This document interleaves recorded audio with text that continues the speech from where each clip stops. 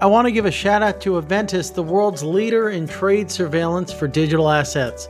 Trusted by Coinbase, Gemini, OSL, and many others, Aventis is also helping scores of other firms enter the crypto market. For digital asset trade surveillance, think Aventis. I'd like to also thank Kraken. With Kraken, you can instantly buy and sell over 50 of the most popular cryptocurrencies or earn additional rewards through their industry-leading staking service. Payouts are twice a week and you can earn up to 20% each year. Visit kraken.com/scoop to learn more. Exodus is one of the most loved crypto apps due to its sleek design and easy-to-use exchange feature. Secure and manage over 130 cryptocurrencies from your computer or phone. No account registration is required. Download Exodus at exodus.com and you're ready to go.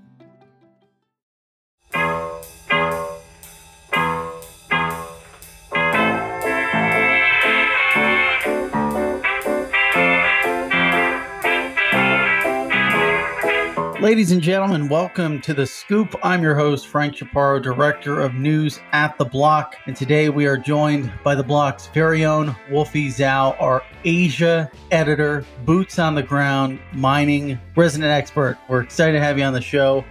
For the first time, it's been a long time coming. You've been spilling a lot of ink about the happenings and ongoings out of China, the developments on the mining side, how it's impacting just recent regulatory sort of crackdowns and how it's impacting the entirety of the ecosystem there. So I think just kind of laying it all out for the reader, like a kind of everything they need to know is so critical. So I'm super excited to have you kind of do that. Thanks for coming on. Well, thanks for having me. Yeah, no, we've got a lot of territory to cover. So you've been following this extremely closely. That's like almost an understatement. But can you recap for our listeners what we sort of know so far about the recent iteration of government crackdown in China on crypto and what the sort of catalyst was? I feel like this has kind of been bubbling up for a while. What kicked it off and what's the sort of state currently? Well, I think there are two things. So like when people say about like crackdown, they didn't really separate the two kind of angles that are playing here. So there has been like this ESG concern, right? If you look at all the orders that the government has given out on miners, the government agency that has done that is from the so-called Development and Reformation Commission. They are in charge of the kind of energy kind of sector, and there is also the financial angle of it. So that's because after 2017 when they issued the ICO ban and the market has been pretty much going down in the following years and didn't really recover to the previous all-time high until like end of last year. And then after that it has been going on all the way to 60,000, and a lot of the retail interest has come back. A lot of Chinese retail investors are suddenly interested in Dogecoin, Shibcoin, all those things. Like I can even hear anecdotes from personal friends who are super into it somehow. So they realize that this kind of thing is getting a little more financial risk, and there's also cope with ESG concern because the president of China has pledged to make the country carbon neutral by 2060. That was his pledge at the UN convention or something. So that was like a global stage. So he was pretty serious about it. And so like these things put everything together and kind of become the catalyst. So there's the financial side that is cracking down. Banks are cutting funding channels for OTC desks. There's the other side of it, which is energy angle, which is cracking down on Bitcoin miners. And then that's why we see like Xinjiang shutting down power supplies to Bitcoin mining farms. And then obviously when the State Council made the comment about cracking down on Bitcoin mining, they didn't say we're just going to crack down Bitcoin miners that are using fossil fuel power. They just say, we want to crack it down. So obviously like provinces like Sichuan, even if it is using hydropower, they kind of do not want to be seen as not executing the central government's order effectively. So they have to do something. That's why they follow up. So is there any possibility that this changes if miners potentially move towards more sustainable means of power? You mean like globally, overseas? Is sort of the current situation in China, is this permanent? Is there any budging? Is Oh, this the sort of final nail in the coffin for crypto Bitcoin mining? Because I feel like this has happened before. So it's like, what makes this time different? Is it simply a derivative of that speech that you were talking about, or something else that makes this have more permanence? I think the crackdown on Bitcoin mining has never been serious. There were a lot of talks in 2018, 19, but there wasn't anything like seriously enforced. But this time, it seems like there's no way to go back. Having said that, there are some mining farms in Sichuan. I think they're still operational, Mm-hmm. but in a very small scale, kind of under the radar as much as possible. If you can have a power plant and you can have infrastructure inside of the power plants, you're just using your own privately generated energy to power up the facility, and you try to be as secretive as possible and try not to be busted and whatever, then you can still maintain operation, but there's still the risk, right? How long are you gonna be remain that way?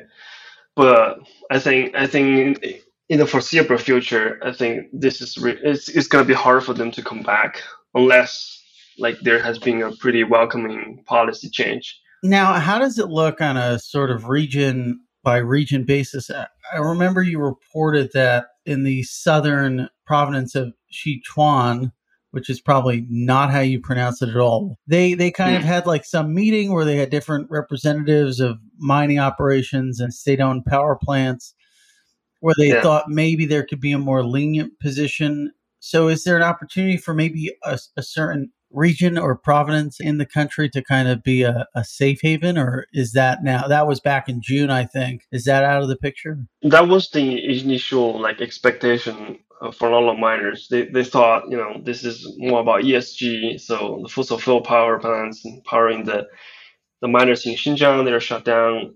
That's pretty expected. And then they thought, Sichuan is going to be fine. The unique thing about Sichuan is that over the past like 3 decades, they built both private and public capital. They put too much money into building way too many hydropower plants. Like you don't really need that much power stations. They built too many of it. So at the very beginning, the usual way that power station works is that they generate. So for example, you have 10 megawatt of capacity, and you don't sell those energy directly to retailers or businesses. You're just selling a wholesale deal to like the state grid because they're the distribution monopoly. They are in charge of routing the electricity out and then sell it to end users like us. But it turns out like they built too many of the power stations, and so the state grid could not buy all the generated electricity. So in the end, when there are too many supplies, the state grid could only buy, like say, half of your 10 megawatts. What are you going to do with the five remaining megawatts? It's just go wasted. So that was when like the OG Bitcoin miners they found out that there's like this energy excess in like 2013, 14, and they found out there's lots of hydropower plants, and they made deals with them so they can directly supply the hydroelectricity. So the unique thing is like Sichuan realized that there has been too many of this kind of secret operations, and then they have this so-called like this industrial park where like the hydro power plants they sell the electricity to the state grid, and the state grid can say, we have these facilities built there. You guys can come set up your own infrastructure. You can do Bitcoin mining. You can have your facilities. We just supply you with stable electricity. In return, you can cut us a share and also pay the taxes to the government.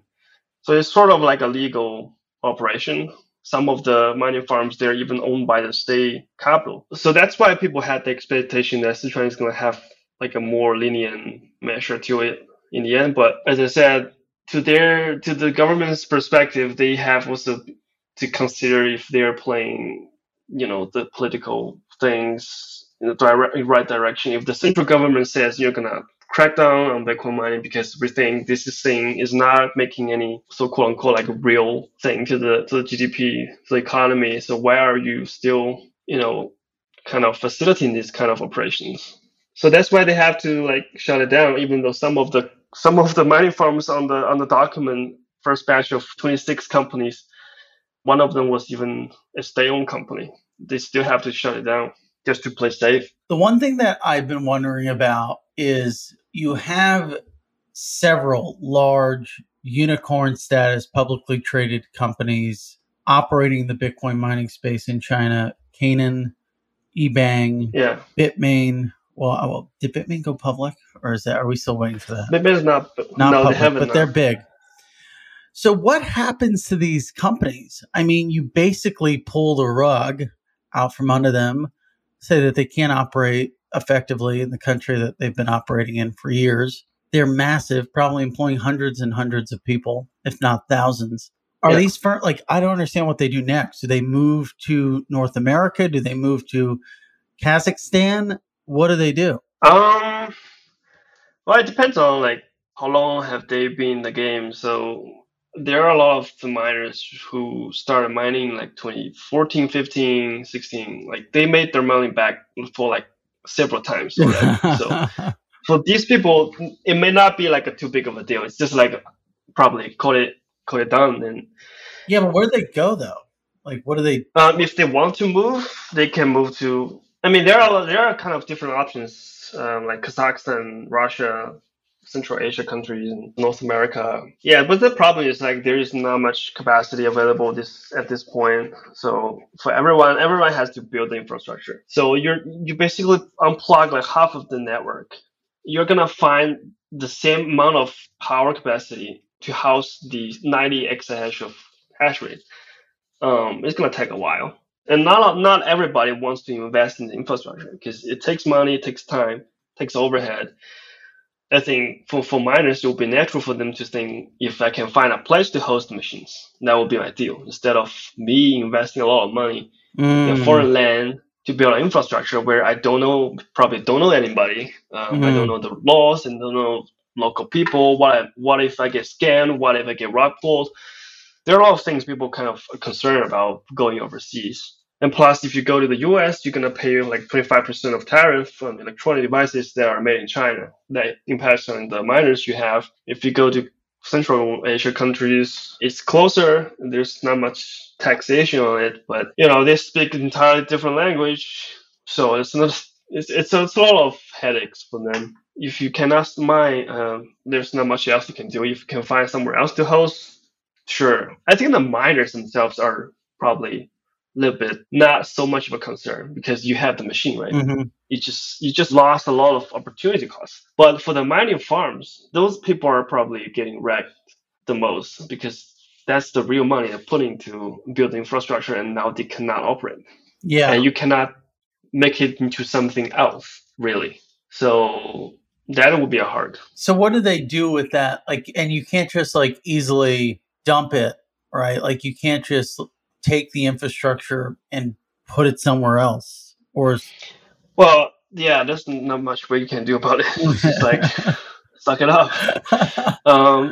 There's a Hong Kong like listed company we wrote about. They claim to their investors in a roadshow that they have like 40 megawatts, 400 megawatt in Sichuan with 3 data centers, and one is supposed to be operational in June, and the other 2 have already been operational. And now they're just saying, they're just suspended because the power plants cut off the energy. So, I mean, what are you gonna do? You just have to figure out if you want to keep mining and you have some machines, and you probably on your way relocating them somewhere else as soon as possible. But for the money, it's kind of considered as sunk cost for the infrastructure. Big sunk cost. Probably it is a big sunk cost. Yeah, that's the thing. I think like dealing with Chinese government. I think the miners in Xinjiang, they kind of realized that problem in April when there was like a coal mine accident, and then like the mining farms, it took kind of collateral damage because they were forced to shut down. And some of the miners, they already realized that this is kind of like a single point failure. You cannot anticipate any kind of similar, like you don't know if one day this kind of thing will happen again, and then you have no way to have a backup because you just have to unplug. So yeah, I mean, no one foresee this happening, um, but it happened, Yeah, and this time is really serious. it definitely seems serious and has had implications and impact on Bitcoin itself. Can you walk us through sort of the network impact of this move? Um, well, so the network impact is like when a lot of the machines were unplugged from the network, you get a lot of the hash rate loss. So after Xinjiang, that was June 8th, the real time hash rate of different major Chinese pools dropped like 20 something percent. Well, the pools is they're not necessarily the miners. It's just like the aggregating of the hash rate, but they do show like the total real time hash rate that connected to their pools have been dropped. And then after Sichuan gave out the order, that was June 18th, and the order was closed down by June 20th. So after that, it's keep dropping like 20-30%.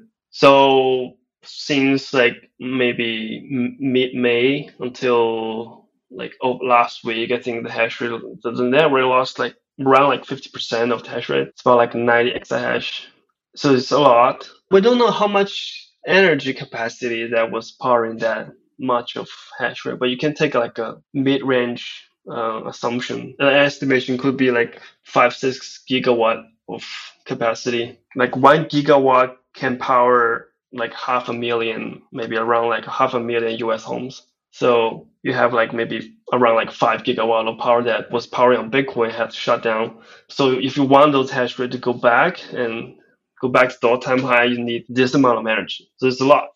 And the implication on the market, I think a lot of the miners, when they were in the 2020, when they're kind of expanding either their mining equipment or the infrastructure, they borrow a lot of them borrow a lot of money, taking the leverage using their Bitcoin. So I think right after the crackdown comment, there was a lot of pressure on them too from their loan providers or their LPs in terms of like liquidating the collaterals. But I think like we have gone past that stage so far. I want to give another shout out to Aventis. Aventis is the world's leading platform for digital asset trade surveillance, market risk, and transaction monitoring, with some of the largest crypto exchanges and institutions in the world using Aventis to drive efficiencies in their regulatory operations and mitigate the risks of fines and reputational damage. Visit AventisSystems.com today to find out why 80% of the firms who take a custom demo become clients. Shine a light on your trading today with Aventis. For the last 10 years, Kraken has been known as one of the best platforms for trading crypto online. Now with the new Kraken app, it's easier than ever to buy and sell over 60 of the most popular cryptocurrencies on the go 24/7. Simply download the Kraken app, connect your bank account, and start investing for as little as $10. Just a minute is all it takes to get started. I also want to give a special thanks to Exodus. Exodus is one of the most loved crypto apps due to its sleek design and easy-to-use exchange feature. Secure and manage over 130 cryptocurrencies from your computer or phone, and interactive charts let you view the price history of a specific asset and your portfolio's performance over time. Sync your wallet across multiple devices to access your funds from anywhere. Maybe the best part is Exodus is integrated with the Trezor hardware wallet, making advanced security easy for everyone. Download Exodus at exodus.com today. So there's this clear impact on the market. How has this kind of further fueled what's going on in North America?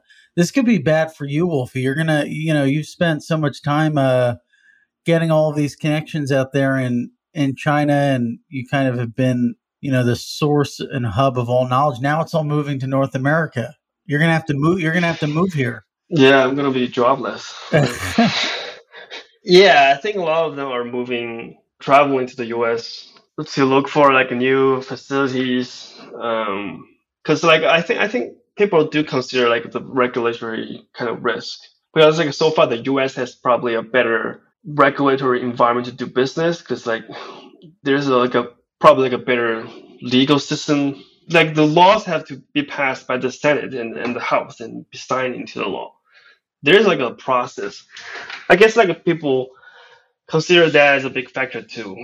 And after the crackdown comment came out, a lot of miners I knew, like even the mining pools, some of them are traveling to the US and look for different facilities. And even Bitmain, they're trying to build more infrastructure outside of China. The problem like right now is like many of the miners want to relocate somewhere else, but they can't find enough facilities and capacity. So yeah, looking for capacity in the US, building more infrastructure in the US. It's gonna be like a long-term plan. Who do you think benefits the most? Oh, benefits most is those who are still mining wherever they are, like whoever is on the network. Mhm. The people who are powering the current 90 exahash of the network, because they're gonna join, like they're gonna have like a mining revenue increase, gonna cut a bigger pie of the block rewards every day. But in the long term, I think yeah, the U.S. facilities are gonna U.S., Canada, Russia, Kazakhstan. These countries are gonna be benefiting the most. Probably the U.S. is benefiting a lot from this because I mean, if you look at the total energy capacity installed, China has the biggest energy installed in the world, and the US is next to that, and then you have maybe Canada and Russia. But yeah, it's just a matter of time when there's gonna be enough capacity. There's like a way more supply of the machines in the market, secondhand, millions of them. Wow. So how's that playing out? No, it's just like millions of machines being unplugged from the network, and they're either I don't know, changing hands through brokers, and if there are buyers from the US that want to buy, there's plenty of supplies in the market. But I don't know. I think for like institutions, if they want to like increase their capacity in hash rate, maybe buying those cheap like second-hand machines are not the best option for them. Like they may not prefer that. If they have the money, they would prefer something that is new, and even if it's going to be delivered in the future, well, probably not until like sometime next year, but it's new machines. I can guarantee it's new from the supplier, from the manufacturer itself directly, instead of from some brokers, because I don't know if the quality is going to be good. So if you're going to stay in the long term, in the game, like for the long term, I mean, the institutions, it's kind of natural for them to prefer new equipment, guaranteed quality. The secondhand miners is going to be there for a while. What does this mean for just China has a huge DeFi presence and scene. There's so many projects based out of there. Is this kind of like a canary in the coal mine for them? Yeah, maybe. I mean, I'm not. I think a lot of the miners they had the difficulty getting to the DeFi in the DeFi summer last year. Many of them could kind of waiting on the sideline. But yeah, just potentially. I mean, like many of the miners have been in this industry for a while. Maybe some of them have already been doing like different kinds of projects already, in addition to the mining. So yeah, DeFi, and also I think so far like kind of the storage mining kind of projects, they have not been so affected as far as I know. Like for example, like Filecoin or Chia network, because they are not necessarily using the direct supply from power plants. They're just using IDCs, like industrial data centers. So far, I haven't heard any crackdown on those areas. So maybe they can, because those projects like Filecoins and Chia, they don't really consume a lot of energy, right? They're pretty just hard drives. So those are seems like they're fine so far. So yeah, maybe those areas gonna be there for a while. At least it seems like that's the case. And what about on the trading side? The general markets is, I think everything we have been having this like OTC difficulty for a while. I think since like sometime 2020, the fiat on-ramp and off-ramp have already been pretty difficult, with a lot of bank fees, and the odds that you're gonna get some dirty money in the process kind of freak out a lot of people. So that has already been a problem. And now I think the PBOC just said, they told the commercial banks to not, if they ever found any retail traders or OTC that are using their bank services, they're going to basically freeze their funds and terminate their customer relationship. So that puts on some pressure, I think. So it's just getting harder and harder for new money to come in. Like if you're new and you don't have crypto and you want to participate in the market, you have to go through OTC at some point. you have to turn your fiat into Tether. And that channel is being severely like affected. So yeah, it's gonna be hard for new money to come in for sure. Yeah, probably for a while. Yeah, it's like if you want to liquidate your assets, the only way you can get, maybe the best way is to go through your friends, like literally like going through like peer-to-peer friends. Mm-hmm. And like really seriously, like how many friends are gonna, I mean, if you just sell like maybe $1,000, $2,000, and maybe it's fine. But if you really like trying to be serious, have more money, so yeah, it's gonna be difficult. But other than that, I think the crypto to crypto trading so far on that front is not affected, like leverage and futures, and people have been just keep doing what they do.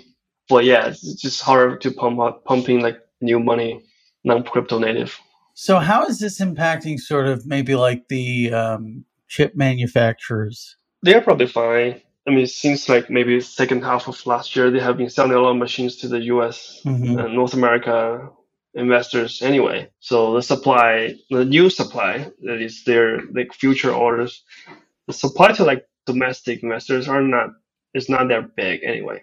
For them, so far, like there's nothing serious like regulatory things on them, because they actually make the product, right? And they sell it and they pay taxes and they have a lot of employees. So you can say like they're actually like a chip designer, right? They're I mean, in a sense, they're not really different from NVIDIA. They're just making a chip.